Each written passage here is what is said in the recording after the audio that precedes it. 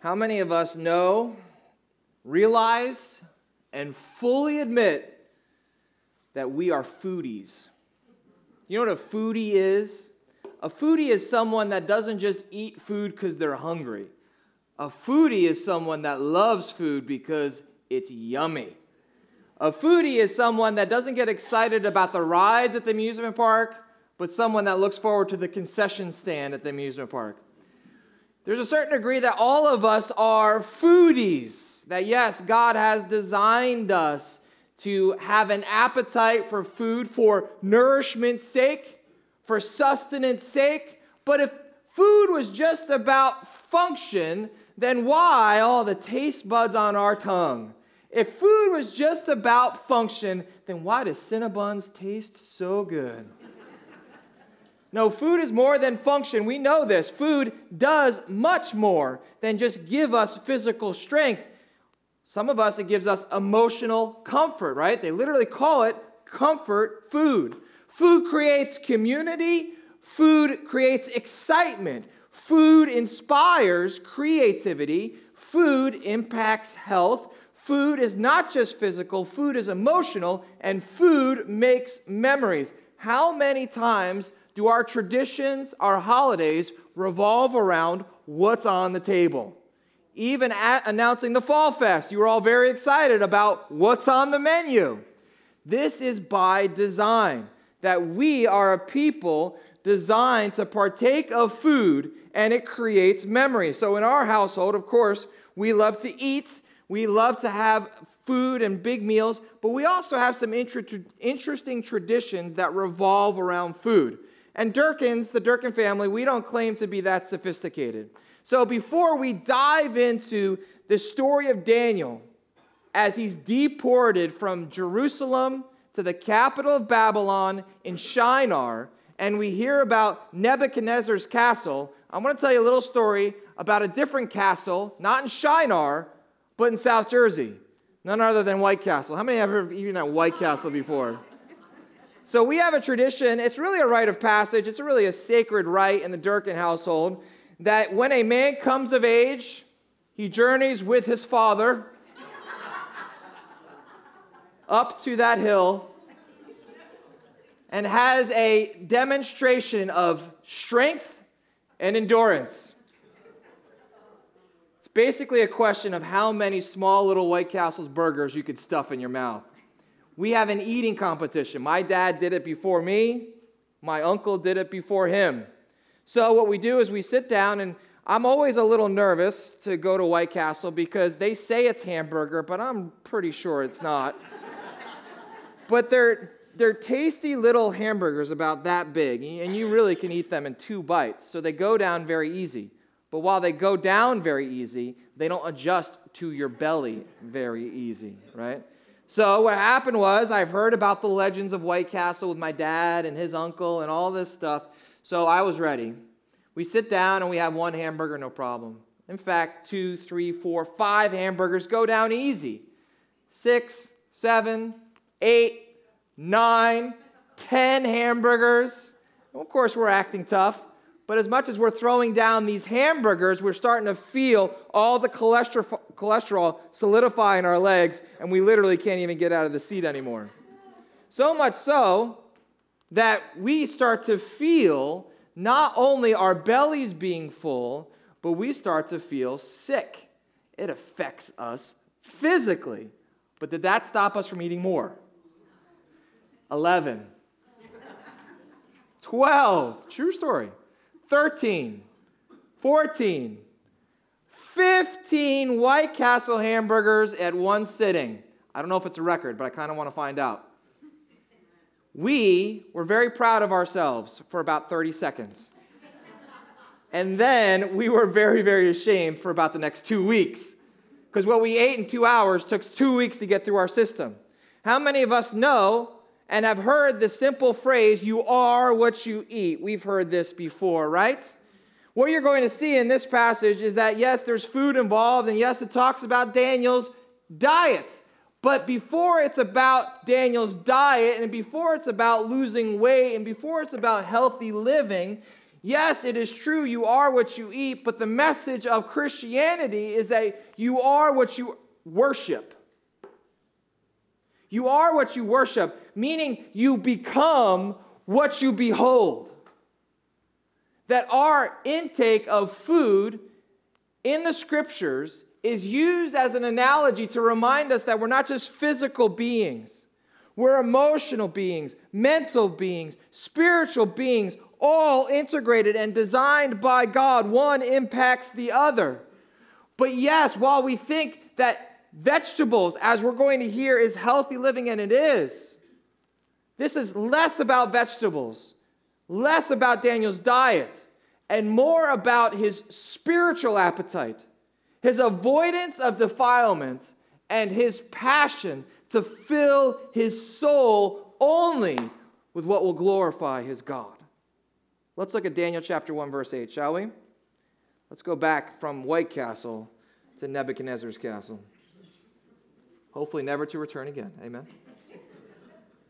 But Daniel resolved that he would not defile himself with the king's food or with the wine that he drank. Therefore, he asked the chief of the eunuchs to allow him to not defile himself. Let's stop right there. If you missed last week's teaching, you're going to remember the context. Before Daniel was a prophet, Daniel was a POW, a prisoner of war. Daniel was taken from his land, a land given by God. And he saw his king dethroned, a king that was promised by God that someone from his lineage would never cease to be in power. And not only was his city besieged, not only was his king dethroned, but his people, his friends, were deported into a foreign land. And then once they get there, the Babylonians, Nebuchadnezzar, they take the best of the best, and then they begin the assimilation process. It's a step where you wouldn't think it imaginable, but they turn their enemies into their friends. What happens is Nebuchadnezzar, who was the tyrant, becomes Nebuchadnezzar, who is the ally.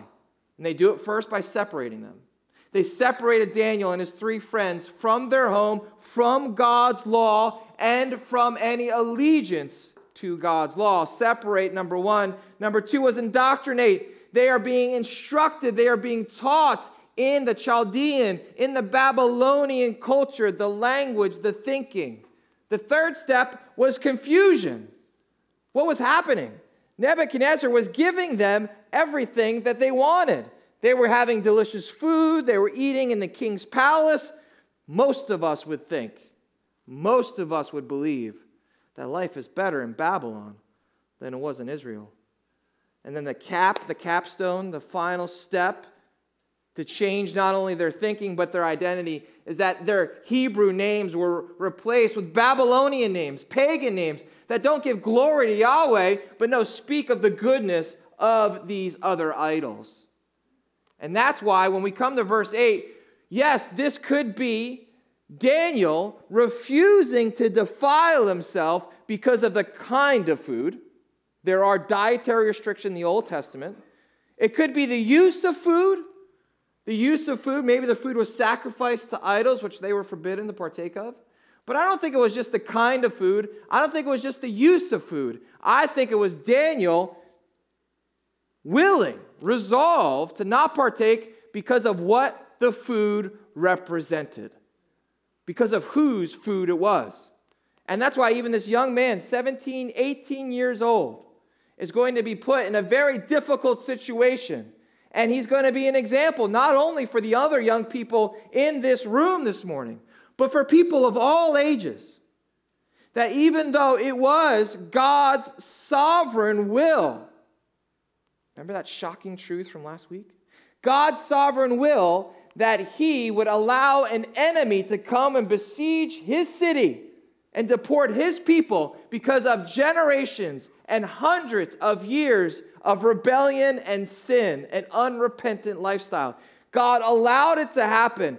God is sovereign over it. And now it would seem here, God has not forgotten his people. Listen, the good news is that God's discipline is not a dead end.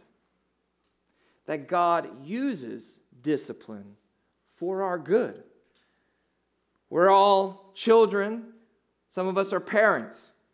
Is a parent loving if they never discipline their kids? No. Is a parent really being a friend if the only thing the parent does is treat the kids as a friend?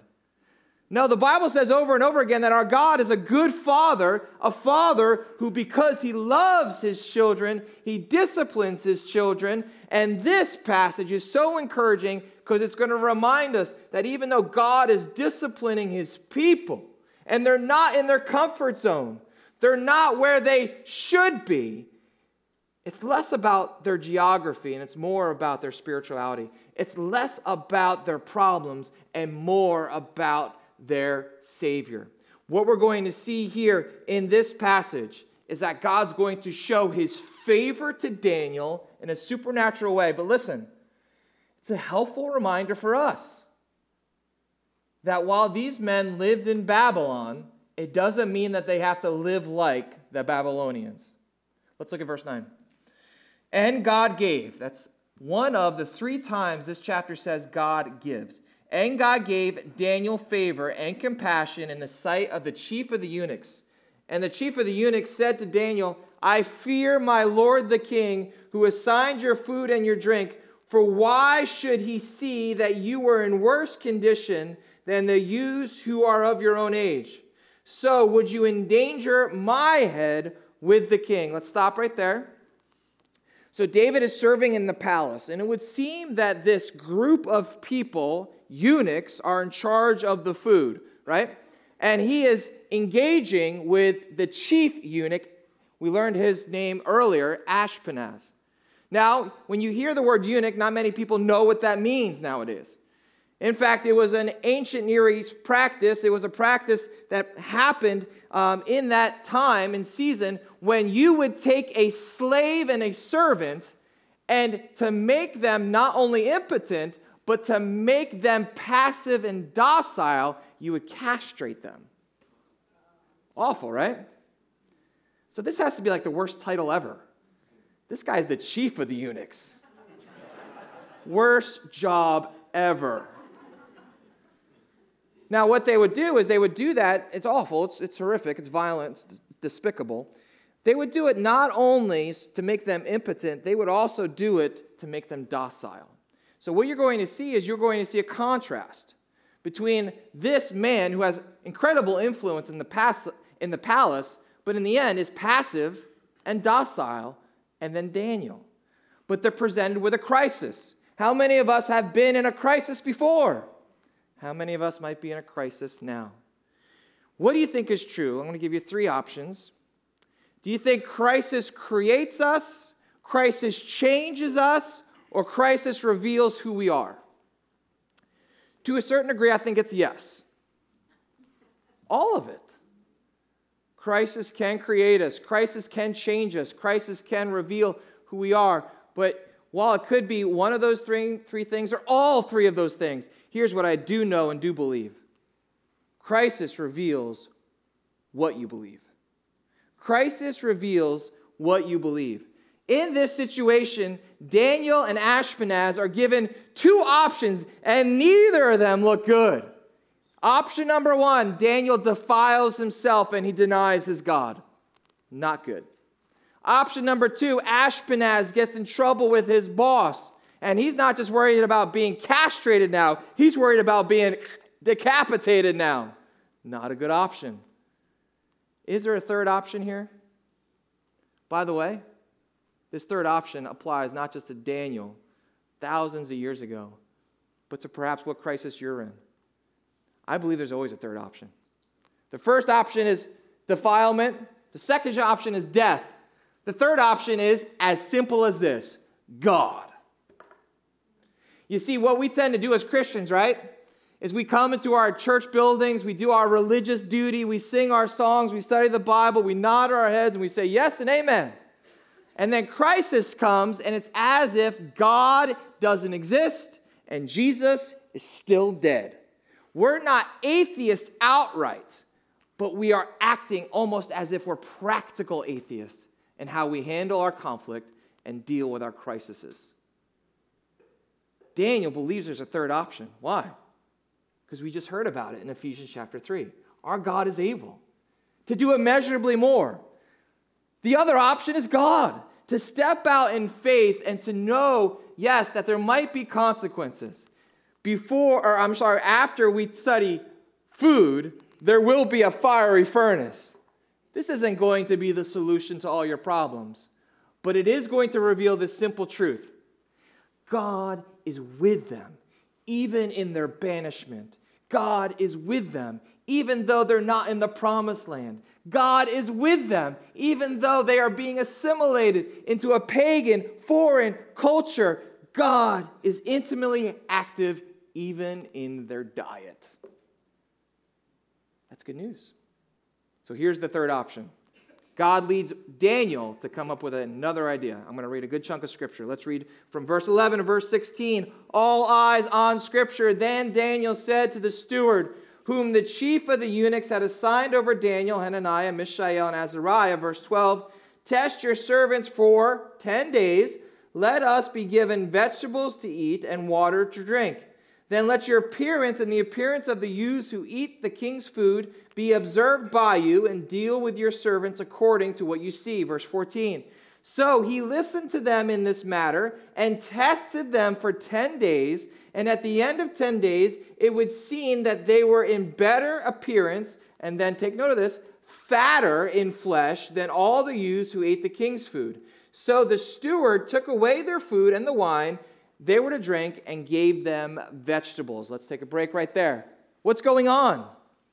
Has anyone ever heard of the Daniel Diets, this book, this movement, campaign that's come out? There's been some people that will say, all right, well, Daniel chapter 1 was written so that you could, as a believer, have healthier living. And this is God's plan, that you go on a fast and you only drink water and eat vegetables. Now, that might be a good thing. Might be a good idea. Might be a good fast. Is that what's going on here? What do we see here? If Daniel's diet was really about losing weight, we just heard that they ate nothing but vegetables, and they'll do that for 3 years, and they actually got fatter. This is a supernatural act of God's favor. Doing something, and I love veggies, doing something that vegetables can't and don't do.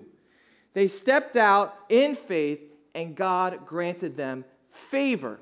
So you see that this is less about avoiding meats, less about avoiding other kinds of food, but more about avoiding defilement, more about understanding the freedom in holiness.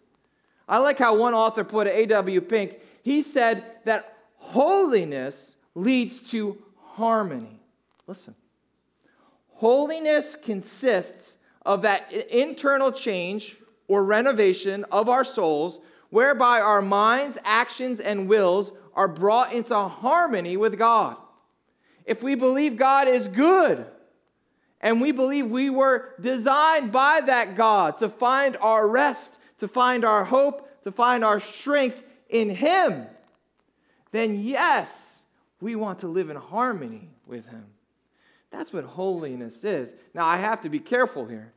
For those of us that are new to the Bible and new to the gospel, this isn't a message of do better and try harder.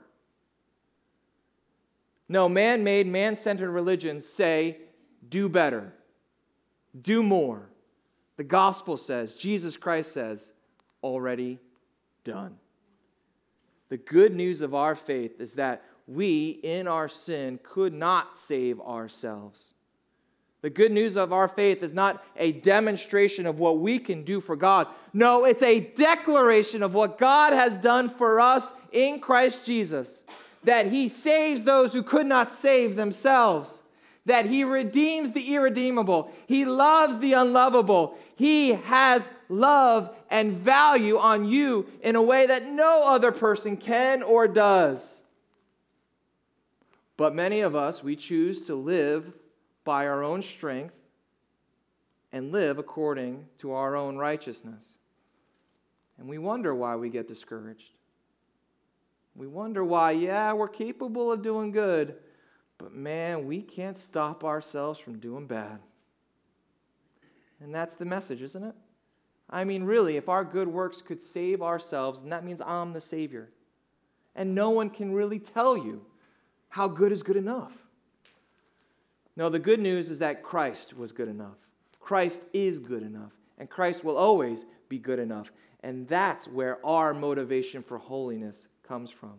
What we see here in this passage is that Daniel was so enthralled by his God that he stepped out in faith and vowed to only eat vegetables. This is my kid's worst nightmare, by the way. An all-vegetable diet for 3 years. And not only, we're going to see, did the Lord make them stronger, but he also made them smarter and more efficient. Let's look at verse 17. As for these 4 youths, God gave them, once again, God gave, I want you to take note of that. God gave them learning and skill in all literature and wisdom, and Daniel had understanding in all visions and dreams. At the end of time, when the king had commanded that they should be brought in, the chief of the eunuchs brought them in before Nebuchadnezzar. And the king spoke with them, and among them was none found like Daniel, Hananiah, Mishael, and Azariah. Therefore they stood before the king. That is a dramatic statement. Verse 20. And in every matter of wisdom and understanding about which the king inquired them, he found them 10 times better than all the magicians and enchanters that were in all his kingdom. And Daniel was there until the first year of King Cyrus. You see what our God did is that they went on a vegetable diet. God made them fatter. They went on a vegetable diet, and God made them smarter. They stepped out in faith, experienced the favor of God, and God made them more efficient. These guys that were only drinking water and eating veggies were able to do the work of many other enchanters and magicians. And this thread will play itself out through Daniel. In the literal Hebrew, when it says 10 times, it actually means 10 hands better. So these men had 2 hands. They were able to do the work of 5 other enchanters and magicians. You would never, ever guess that this kind of decision would end up with this kind of results. You see, what happens when we trust God in crisis is that he surprises us when we are willing to trust him. You would have never guessed between the choices of defilement and death that here they are standing before the king, and they are more influential and more effective than everyone else. So much so that last verse is very, very important. What did it say? It's an editorial note. It's almost like the Bible is winking at you. It says, and Daniel was there until the first year of King Cyrus. Who's the king right now? Nebuchadnezzar. It's as if the Bible is saying Daniel outlasts that dude, that God gives him strength, so much so that he, in fact, endures 4 of these violent emperors. Isn't that good news? The Bible is saying, it's almost spoiler alert, Daniel's going to make it through the diet thing okay. Daniel's going to make it through the lion's den okay. His friends are going to make it through the fiery furnace okay. They're going to make it all the way to the reign of King Cyrus. God's going to protect them and persevere them. Now we know, I have to give this clarification. Sometimes when we step out in faith, the consequence, the cost, is drastic. But even when we might lose some of our comforts, even when the cost is high, to seek God at work and to know that we're not alone in this big, dark universe gives you hope for any crisis you might face in the future. So much so that one scholar points out that these 4 men so impacted not only Nebuchadnezzar, as you'll see, not only the following kings, but the culture. They were trying to be assimilated by the Babylonian culture, that God used them to change the culture so much so that centuries later, tell me if you know this one, Magi from the East, astrologers who were looking for a king, would come to Jerusalem. Instead of Babylonians coming and invading Jerusalem and dethroning Jehoiakim, Judah's king. No, these astrologers come looking for a king, not to dethrone one, but to inaugurate one. You just heard 3 times in one chapter, the Lord gave, our God gave. John 3:16 says this, for God loved the world so much, he gave his only begotten Son, that whoever lives or whoever believes in him shall not perish, but have everlasting life. The application is pretty straightforward, it would seem. That God used Daniel's diet to avoid defilement, but in the end, we need to understand that our spiritual diet is just as important as our physical diet. So what are we feasting upon, church? What are we allowing our minds to be filled with? The psalmist says this in Psalm 34:8, gives this invitation, taste and see that the Lord is good. Blessed is the one who takes refuge in him. We could have a wonderful physical diet, but our spiritual diet might be just nothing but junk food and cotton candy. What is the Lord inviting you, if not commanding you, to put down and to pick up? Believe it or not, we believe that the Word of God, as Jesus said, is what we live on. Jesus said, man does not live by bread alone, but by every word that comes from the mouth of our Father. But he also said this of himself, and I'll close with this, that Jesus himself is the bread of life. And in Christ, we find our true soul's salvation and our true soul's satisfaction. How can we feast more upon the goodness of God in Jesus Christ this week? John chapter 6 says this, for the bread of God is the bread of God that comes down from heaven and gives life to the world. Sir, they said, always give us this bread. And Jesus declared, I am the bread of life. Whoever comes to me will never go hungry. Whoever believes in me will never be thirsty. But as I told you, some of you have seen me and still do not believe. Jesus says this, all those who the Father gives me will come to me, and whoever comes to me, I will never drive away.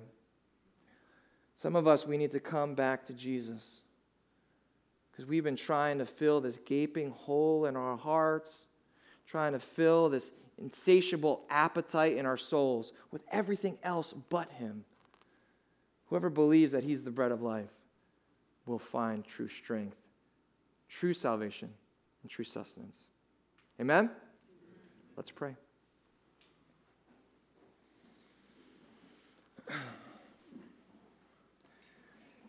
Heavenly Father, we pray and we ask, God, that you would speak through your word